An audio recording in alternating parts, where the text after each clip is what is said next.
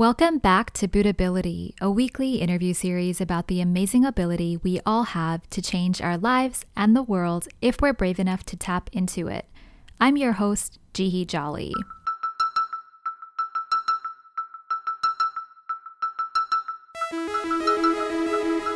Today marks our 40th episode and 1 year since we launched Buddhability, both the podcast and the publication.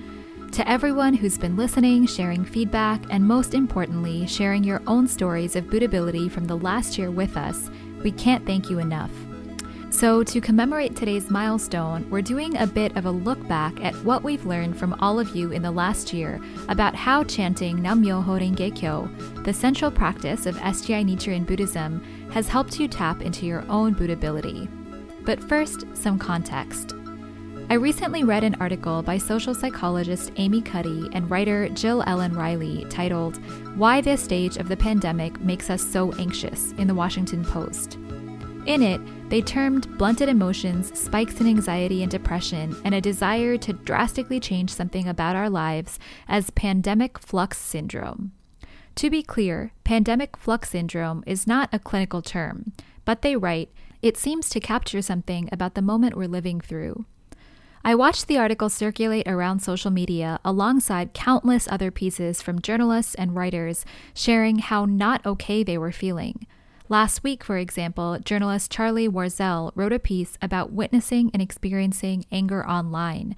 But this was an emotion layered upon countless other emotions that just had never gone away. He wrote, "From my vantage, the primary feeling during the early months of the pandemic was a mix of pure anxiety and fear.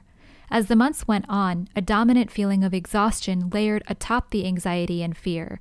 In the midsummer Delta surge, it felt like the new predominant layer was hopelessness, that the pandemic was unending. Lately, I feel the new top layer is acute anger." Reading these types of pieces has been striking to me because in one sense, they do capture a feeling that many of us are living through. But on the other hand, in my Buddhist community, I'm also hearing so many clear and helpful takes on what to do about such feelings, especially about how to generate hope. So today, let's consider 4 of the most helpful insights I've heard in interviews in the last year to combat whatever it is you might be feeling right now. Of course, if you're struggling with your mental health, this is by no means medical advice, and we fully support seeking out the professional help you might need. That, in fact, can be a great act of wisdom that comes from tapping into our Buddhability. In the article about pandemic flux syndrome, Cuddy and Riley write that being in a prolonged liminal state can take a collective health toll on us.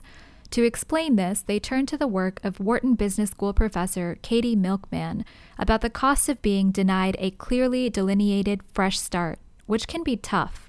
Milkman says, "Clearly demarcated fresh starts give us renewed motivation and help us pursue important goals. But for most of us, that clear fresh start hasn't materialized." This feeling is all too real, and it made me think of a conversation I had with Rory Arnaud, which you can hear on episode 7, Winning Morning, Winning Life.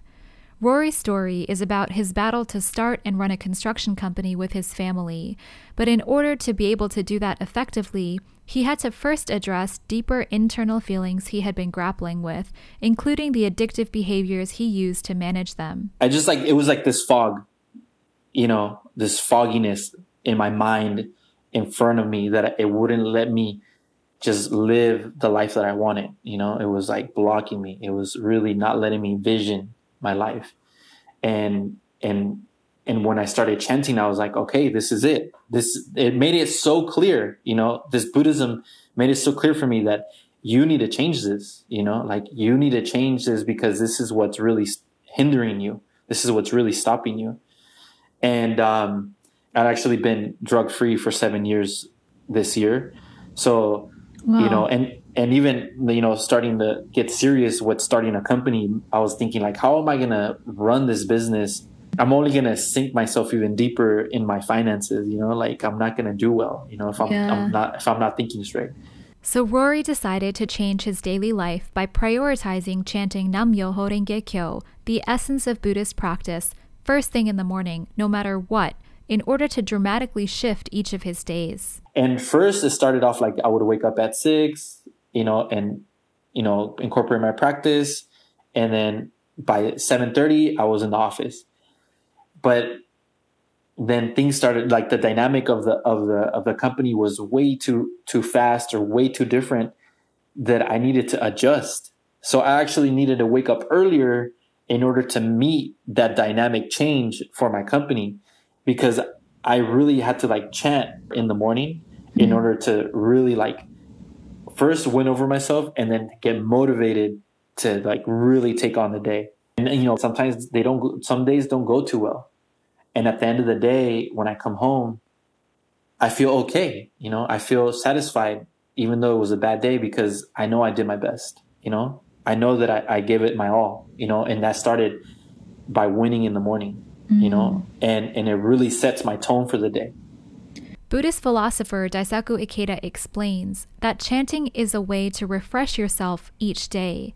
And in the absence of a collective fresh start, I have found it incredibly helpful as well. Which leads us to our second reminder about self-care. In the article, Cuddy and Riley cite a second reason for pandemic flux as fatigue. They write, "For many people, our brains and bodies are simply fatigued, and recalibrating to the new circumstances is too much to bear. In part, that's because many of us have been relying on what psychologists call surge capacity.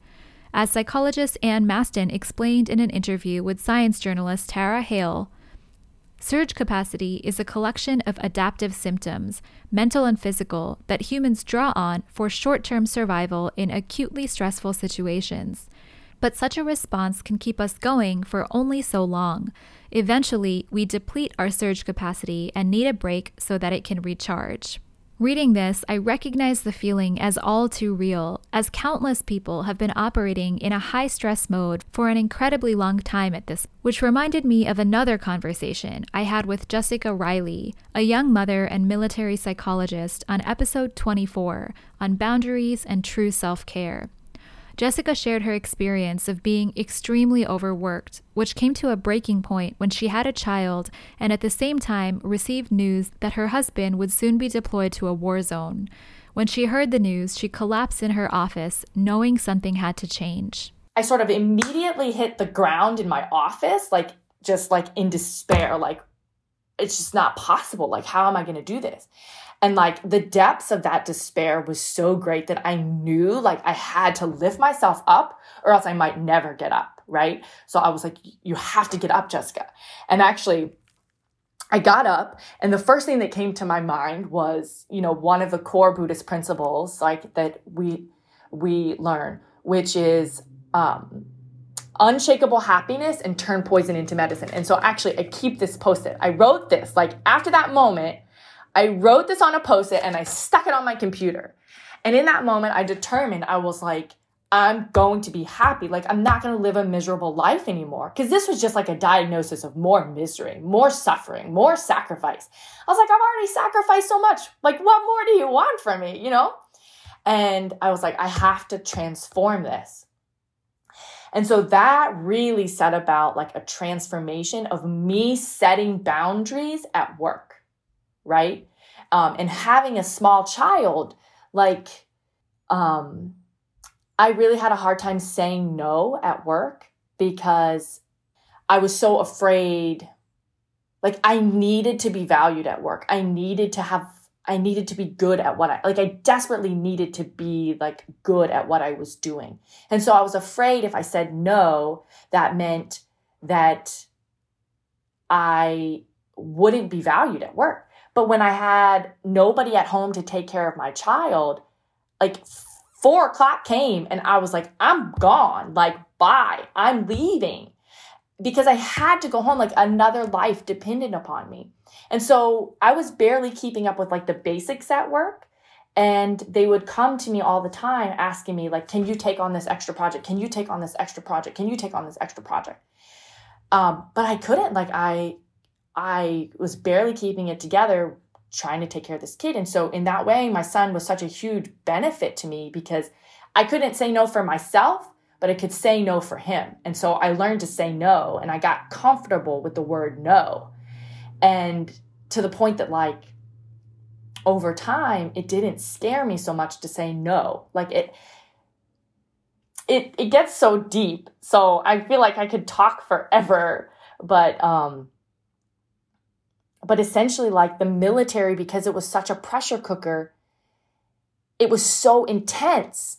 It was like so ridiculously intense and demanding that it forced me to get comfortable saying no, because it was either my life, my quality of life, my son's precious childhood, which I'm not going to get back. I was either going to give that up or I was going to learn to say no. While everyone's experience of prolonged stress is different, my conversation with Jessica really got me chanting seriously to identify what self-care based on wisdom looks like in my own life right now. Sometimes it's hard to know what the best steps are to take care of yourself, but Jessica's story is a great reminder that chanting honestly about it can help you unlock the wisdom to figure it out, and also the courage to take action to protect your health, even if it's hard. Next, let's consider a really interesting point raised in the article about something called affective forecasting errors. The phrase, coined by Harvard psychologist Dan Gilbert and University of Virginia psychologist Tim Wilson, refers to the human tendency to be reliably inaccurate when predicting the intensity and duration of our emotions after significant possible future life events, such as serious physical injuries, financial windfalls, or, as Cuddy and Riley write, let's say emerging from a global pandemic. They write, for example, people generally overestimate how distressed they will be after a romantic breakup. And when sports fans were asked to predict how they would feel after their team won a major sporting event, they guessed they'd be much happier for much longer than they actually were. In order to deal with the confusing disappointment that this can bring on, Cuddy and Riley turn to another social worker who explains that when people feel emptiness or discomfort, we may try to regain control by changing what we can, our job, relationship, or appearance, because it gives us a sense of control. But the reality is, we can't control our environment, and sometimes what life throws at us is really, really hard. Which brings me to the third reminder I want to share today, from episode 32, Navigating Death and Illness. It was one of the most moving and courageous stories I've ever heard, where Jonathan Turan shares the story of supporting his dad at the end of his life, while also completing residency as a doctor in Texas. His life was surrounded by uncertainty at the time. How long his dad had left to live as he awaited a transplant that ultimately never came, and how to support patients and their families making end-of-life decisions at the height of the pandemic. To cope with all of this, Jonathan decided he would just take action, and based on chanting Nam-myoho Renge Kyo and studying Buddhism together with his dad and his community, he shaped his family's experience of the most trying time. This practice really, the training that I've gone through this, and by training, I mean kind of supporting different events and, meeting with different people as they visit my city and whatnot. It's like, I really got to be in the forefront and take action for things I want to get done. I can't be in the background waiting for things to be done by other people, because you'll be waiting forever, And for me, my time with my dad was so limited already and so precious that I didn't want to wait for it. And I wanted to make as many causes for him as possible. And for that to be enjoyable, I had to be the fun person. I had to be a radiant person to bring other people in as well, right? Because if it was just a gloom study, no one would want to join us, And then I think for me, more than anything, is I was able to continue because I had so much support from everybody. I remember being so moved at the way Jonathan decided how his experience was going to be, rather than just letting it happen to him, and how, even moving through the grief that came afterwards, he was able to nurture a new dream for the kind of humanistic doctor he would be. There are countless other amazing stories I've heard over the past year on how to refresh yourself when you're feeling stuck, lost, disconnected, burdened, or burnt out, and we'll continue to tell them in the coming months. But for now, I'll leave you with a final thought from one of my favorite early episodes, episode 3, Buddhism, Therapy, and How People Actually Change, with psychotherapist Sean Grover, on the difference between what relative happiness and absolute happiness in Buddhism are. Relative happiness, which is that dependent form of happiness, really keeps you in a state of dependency. Now, a state of dependency means you can't stand on your own. You have to be attached to something to feel like solid. So people who often go down that track will often find themselves running out of gas a lot, because relative happiness, runs out. The batteries go dead. The car gets in an accident. Your income, you get laid off. Whatever. You're constantly, with relative happiness, is constantly shifting and changing, and you're sort of a slave to your circumstances. With absolute happiness, you're dealing with a core sense of yourself. And Buddhism really, to me, Buddhism, we're looking to create a sustainable happiness in the face of suffering. How do we create sustainable happiness in the face of suffering? That sort of sustainable happiness that Sean describes, which includes accepting and processing suffering as it happens, but finding ways to refresh ourselves and move forward anyway, are the core of what SGI Nichiren Buddhists strive for by chanting Nam-myoho Renge Kyo to tap into our Buddhability. So, reminder number 4 is to ask yourself, which type of happiness are you pursuing? On that note, we'll continue to explore what Buddhability looks like in many different people's lives in the coming months, and we're always happy to hear from you if you have any questions or topics you'd like to see covered.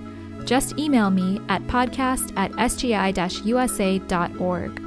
And as a reminder, we're doing a special giveaway for our 1-year anniversary, which is a homemade limited edition Buddhability zine.